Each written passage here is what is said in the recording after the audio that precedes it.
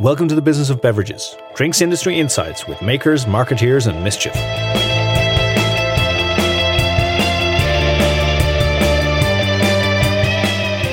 Hello, and welcome to the Business of Beverages. I'm your host, Will Keating, and I'm joined by my usual and regular and fantastic co-host, Mr. Podrick Foxy Fox. Good evening, Will. How are you? Great to have you back on board. I'm delighted to be back as both a foe, adversary, and friend for our little quiz. I can think of many words beginning with F that I might describe you as. Not usually one of those. No, I can think of one as well that you have called me on occasion, but we'll skip past that one. So what's been happening for you? Not much. Just been enjoying one or two beers as we edge out of January and back onto bar stools. Yes, I have been back in the pub, but bizarrely didn't sit at the bar. It was packed. I couldn't get to the bar because there were so many people at the bar. It was wonderful. Yeah, it's fantastic. Although I did see somebody say during the week that maybe we should have kept some of the restrictions to keep 90% of the people who annoy us in pubs out. Aha. Yeah, what have you been up to? Well, actually, I watched a bit of TV this week. I saw a little documentary on BBC about a certain brewer, a certain Scottish brewer called Brewdog. I don't know, you may or may not have heard that there was an episode about Brewdog. I'd say an expose might be a better description. It was pretty interesting, to be fair. A lot of the ground that they covered was probably well known by people in the industry. So Brewdog, as I'm sure almost everybody listening knows, is a startup brewery from Scotland, founded by two guys in 2007, and has had absolutely explosive growth, all based on pretty much what they would describe themselves as a punk attitude. So their marketing has been based all around creating controversy, exploiting that controversy, and also creating some fabulous beers along the way. Some duds, but many, many fabulous beers. Punk IPA being their best known, probably accounts for about 85% of their sales. But the issues that have accompanied them have kind of built and built and built to the point where many people in the industry are really very wary of them and their sort of anti-corporate stance, which is fueled by a lot of stunts, but actually, if you look closer, their finances are, questionable at best in terms of how they differentiate versus big corporates. Oh, where can people find out more, Will? Well, it's funny you should say that. We did, of course, cover this in episode 12, earlier in our podcast series, with Dave Infante, who is a fabulous beer journalist from the States. And we covered the finances in a lot of detail. We don't go into any of the revelations from the documentary, because we didn't know about it. We didn't know about the allegations of sexual impropriety against the founder. We didn't know about his alleged purchase of €500,000 worth of Heineken shares, when he absolutely derides Heineken on a regular basis as macro beer at its worst. So we don't cover that stuff. We don't mind the bollocks. We cover the real story. We follow the money. So if you haven't, we highly recommend listening to episode 12, What the Fuck Brewdog. It's an excellent dissection of the real rot at the heart of that brewery. Oh, right. Well, speaking of real rot, I am ready to get my ass handed to myself again in our quiz. All right, well, for 5 points. So it's a brand, and this brand was founded in 1849 by a confectioner and his brother.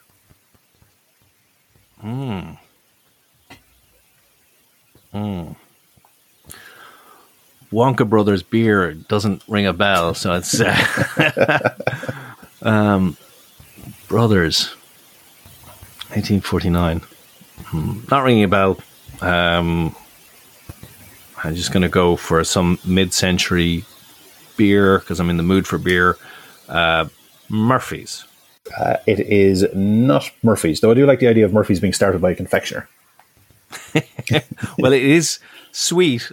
All right, well, for 4 points, it currently produces 13 million bottles per year, of which 90% are exported to over 150 countries. Those are big numbers, but the production and recipe is a very closely guarded secret.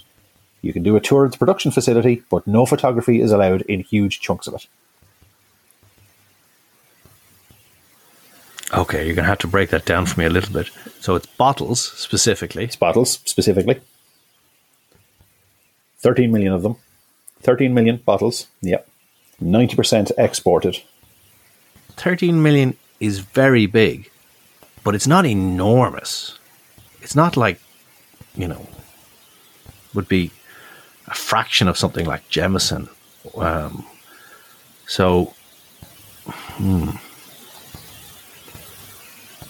13 million bottles, 90% for export. So, Brothers.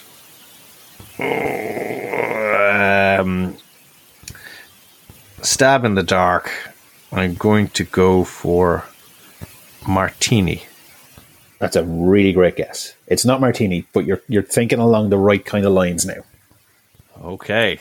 All right. So I can see the enthusiasm coming back into you here. Right.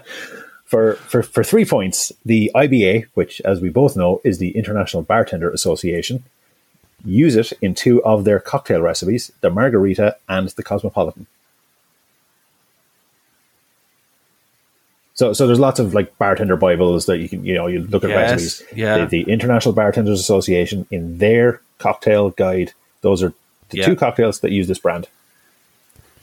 Are the Margarita and the Cosmopolitan.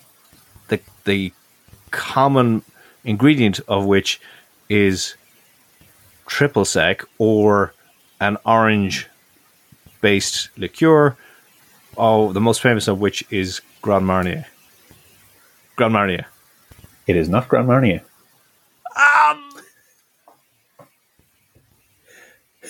Bollocks. Oh, no. You're so close. You're so close. So for 2 points, this the company merged with Remy Martin in 1990 to create a new company that includes this brand's name. Oh, Cointreau. It is Cointreau. Oh, you idiot. You absolute idiot. How did I go for Grand Marnier over Cointreau? Oh. Grand Marnier comes to me first. But when I think about it, Cointreau is probably the better known.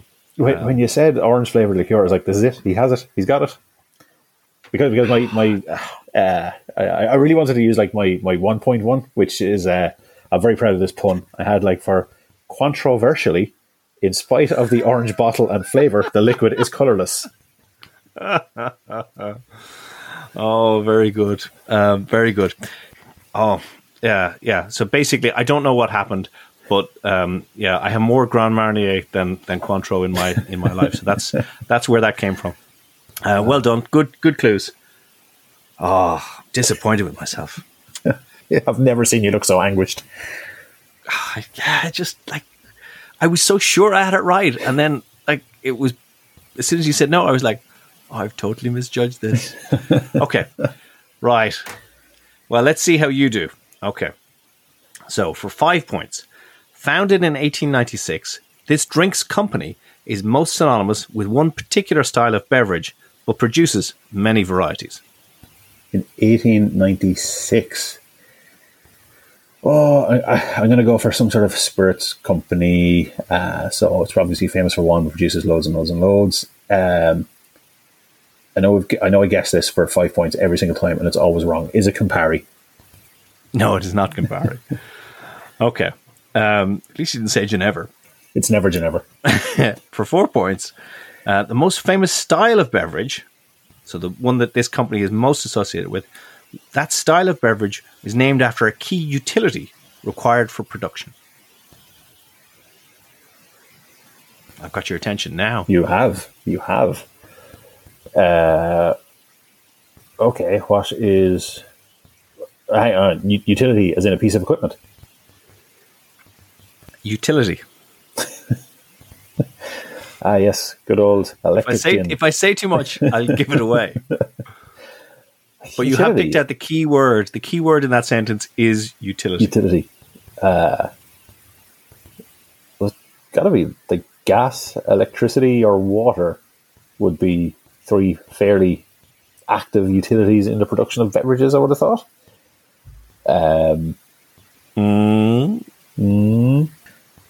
Oh, God, this is horrific. Water something. Soda water. No. We'll come back to your listing of utilities. There are more than those 3 utilities. And if you worked in a brewery, you'd probably be more familiar. If you I do work in a brewery, Will. That's the worst thing. For 3 points. The most celebrated owner of this business saved it from bankruptcy in 1965, using money his family made selling washing machines and blue cheese.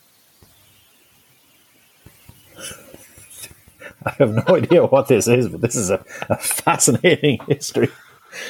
Isn't that a factoid and a half, isn't it? That is amazing. Blue cheese. It's got to be a French company, I'm going to guess. That diversified into numerous different things. God, this is hard. I have no idea. This is incredibly difficult.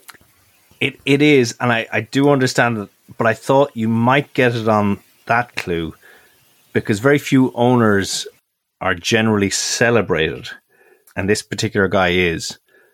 And I thought you might know because I was giving you a home game here. Really, this is a beer. Is it Hoegaarden? No, It isn't. There's similarities between the Hoegaarden story and this story. Okay, so it's possibly a style that was about to die out and was brought back to life, is now where I'm thinking. I think you'll get it on this next clue. So for 2 points, the revival of this brewery and its distinctive beer was a key turning point in the history of US brewing and inspired the US craft beer revival. Anchor Steam.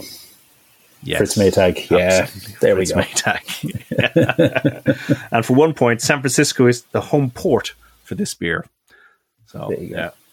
Yeah, memorably discussed on our episode with Kodo Design. Yes, Isaac used their rebranding as an example, I guess, of what not to do. I think it was a great breakdown. So if anybody hasn't listened to that episode, just before Christmas, we talked to Isaac Arthur from Kodo Design about beer design, branding and trends. And I have to say, we got into some great detail, but the discussion around Anchor Steam and their rebrand was enlightening, to say the least. Yes. Yeah, we did not mention that steam was a utility that was hugely important in its production. But essentially, steam was traditionally used to heat the fermentation vessels or to lag them to allow the beer to ferment at a higher temperature. So you were fermenting lager yeast at an ale temperature to produce a highly carbonated, quite distinctive style of lager. There you go. I have to say, that was quite a decent battle this evening. Yeah, 2-2 draw. Well played, I have to say. Thoroughly enjoyed that.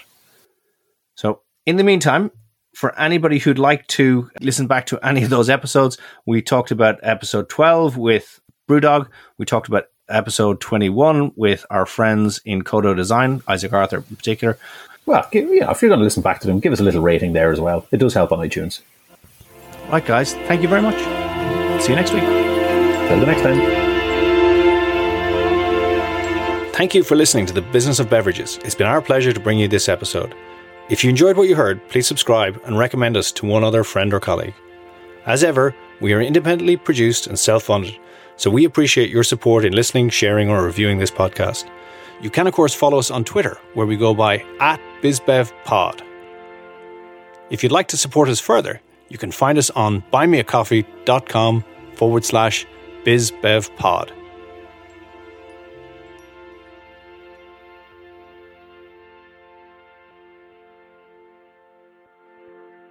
Yeah, I think what happened to me there was that at a point in time, Diageo acquired the rights to distribute or to sell Grand Marnier in Ireland, and promptly somebody sent us a pallet load of Grand Marnier, which sat in the front yard, and nobody did anything with for a year or two, and then eventually the agreement ran out, and then the bottles were given away. If you're passing for lunch, Sandra would pass you a bottle. Nobody could get rid of it. So I think I still have Grand Marnier in my house from that time. That must have been before my time, because I definitely didn't get a free bottle.